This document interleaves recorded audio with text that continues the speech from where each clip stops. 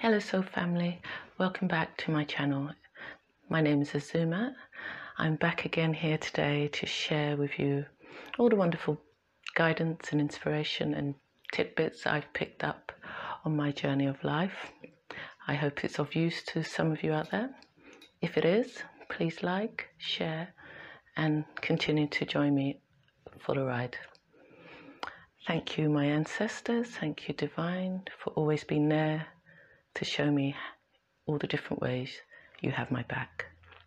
So today I'm going to be doing a segment on how to move forward with certainty and conviction when you've recognized things that need to be transformed or changed or be left behind in our worlds. I mean, it sounds a bit harsh on the surface level, but our attachments can keep us stuck, period. So I've spoken at length, I suppose, about how we should cultivate a relationship with the divine and our higher self in a guidance system. But I think I need to sort of also go into how at hand they are there to support you and how to recognize when they're sending you messages.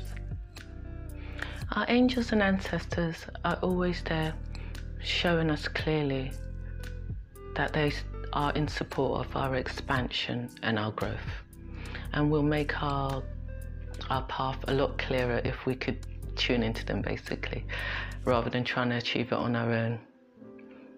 Our instinct is to decide on an idea, go into autopilot and try and achieve it, do the research and then run with it. Definitely nothing wrong with that. Definitely a certain amount of our action has to be displayed so that we emit a frequency that builds momentum and a vibration that can bring around change. And of course, for us to really know, do we really desire the thing that we're trying to achieve? If you're anything like me, I have a new idea practically every week. But depending on how passionate I am about it, it soon fizzles out. But if you're at the stage and you've got an idea, you're at the pinnacle, you need some help with direction, you can ask your inner guidance for help and assistance, just by tapping into your high self. Ask it to bring someone into your life that will help you. Something in that vein. And ask, wait, and accept that it's been heard.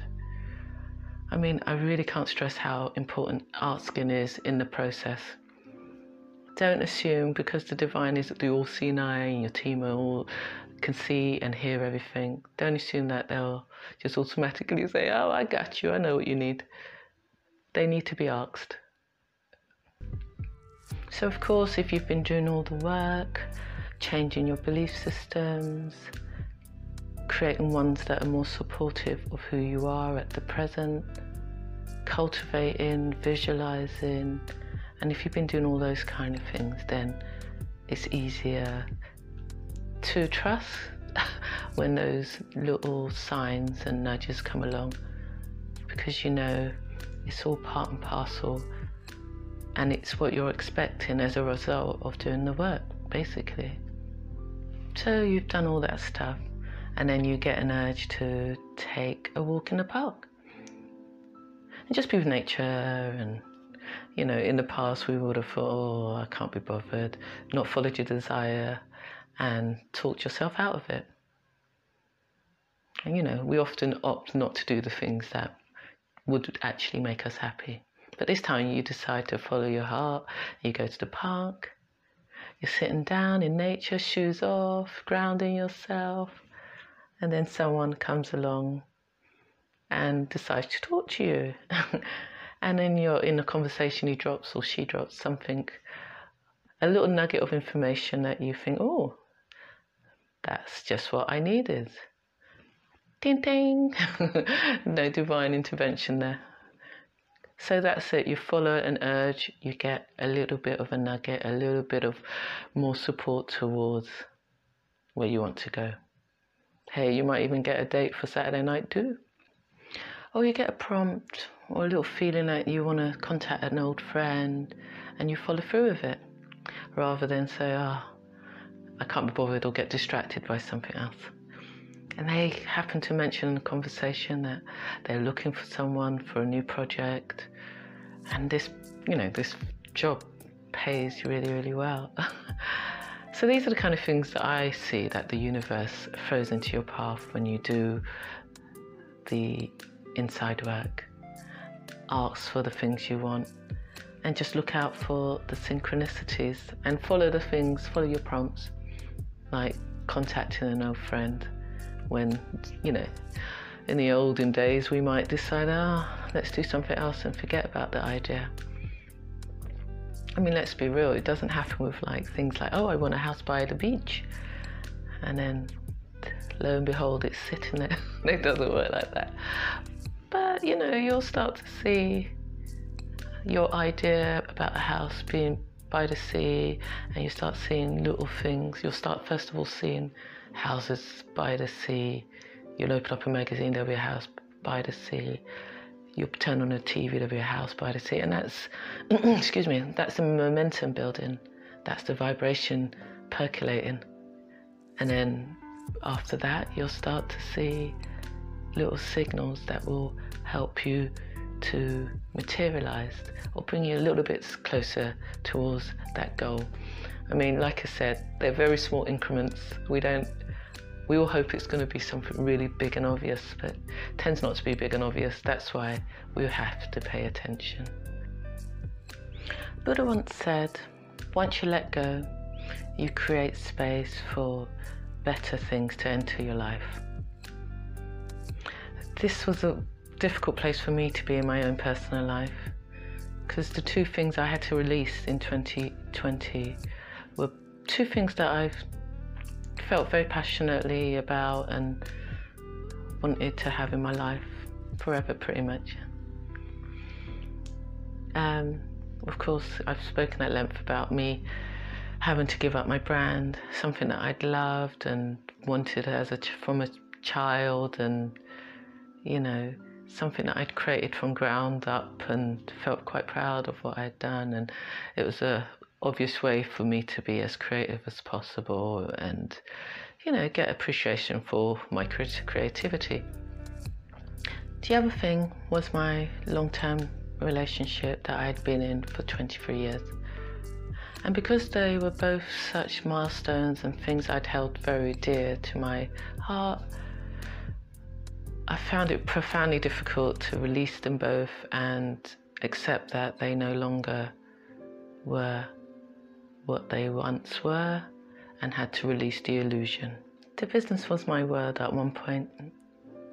I loved the joy and the creativity it cultivated in me.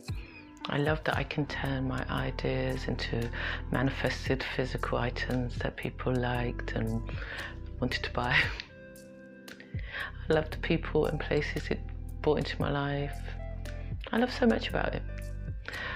What I didn't like was the exhaustion, the lack of time to myself, so most of my spiritual practices went out the window. And it took a toll on how much I invested in my family as well. And of course there's always the financial expense of it all.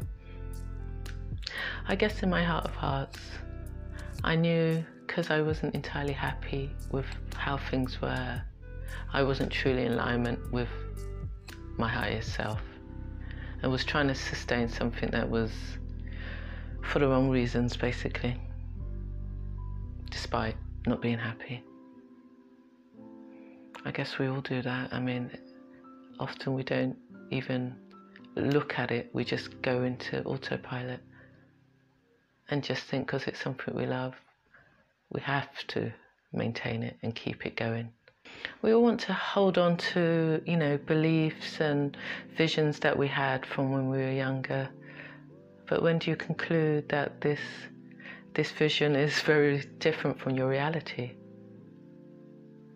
The moment when the universe removes all your distractions and you are faced with everything very clearly, you see you're no longer that person that you were once, and a business was no longer what I wanted. In my case, my business had ended and I was uncertain where my new path would lead to. But that was okay with me because I always land on my feet, I kept telling myself. What I didn't expect, however, was by getting back into my spiritual practices, the things that will ultimately be revealed to me will create the demise of what I had been used to for the last 23 years. I'm not going to go into who, what, who said, and all about, the intricacies of it all. But I will say this. Intuitive hunches are never to be ignored. I mean, if you get these thoughts or feelings that just won't go away, recognize them as red flags, and they're being flagged up for a reason. If other people's gaslighting or cycles of discontentment in you continue and makes you constantly live in your head, that's your intuition telling you to take heed. Don't brush it under the carpet. Because if you do, truth be told, you'll get to 23 years down the line and the divine will take matters into its own hands and light that shit up. Hindsight being a wonderful thing has shown me through my own free will, I turned my feelings off and ignored my own intuition. My guides and ancestors have always been there trying to show me certain things that I needed to know, but I always chose to turn my eyes away, close my ears, not see. But we have free will, of course, and that's what demonstrating your free will will do.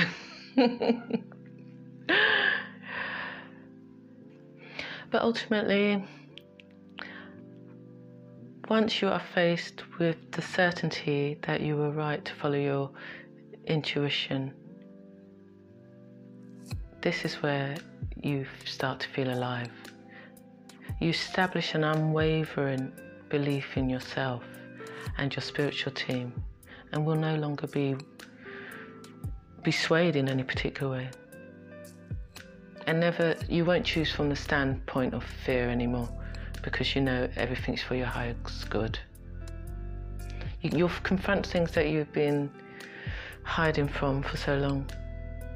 Was my reality my vision, or was I living someone else's vision? Would I be happy if my situations continued, even though, in both cases they weren't bad? Were they what I wanted? Would I be happy? So there I was, en route to becoming the ultimate and best version of myself, releasing all the things that were no longer not aligned to me, spending my time healing from the trauma and stress that came up as a result. Some of it my own, a lot of it not my shit, but happier regardless. But the joy was equal to my sadness, but nonetheless it was such an amazing, or is, because it's not quite over, it's amazing cathartic outcome. I was in my power again, and I knew sooner or later I will heal fully and just take the experience as part of my soul's journey and my biggest life lesson. I can honestly say the inner growth that has taken place is uncomparable to anything else that's taken place in my life, and that underpins everything I do in my life, or it will underpin anyone or any relationship I decide to go to in the future. But it's difficult. It's not, they call it the dark night of the soul. Yeah, I think that's what they call it, when you just go in and face everything that is no longer making you feel like yourself. Dark night of the soul, yeah. The philosophy is we attract what we emit. Therefore, there is no blame. There's no finger pointing here. The energy exchange is what brings people of similar vibrations together. But it doesn't mean you have to stay stuck in the same frequency that we've always been in, and in the same frequency we no longer resonate with.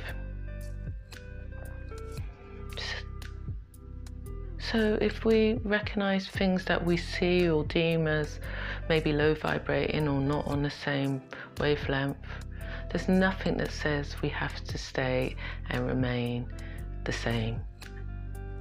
We have a choice, we can choose, but it all means confronting things that most of us are not that happy to confront.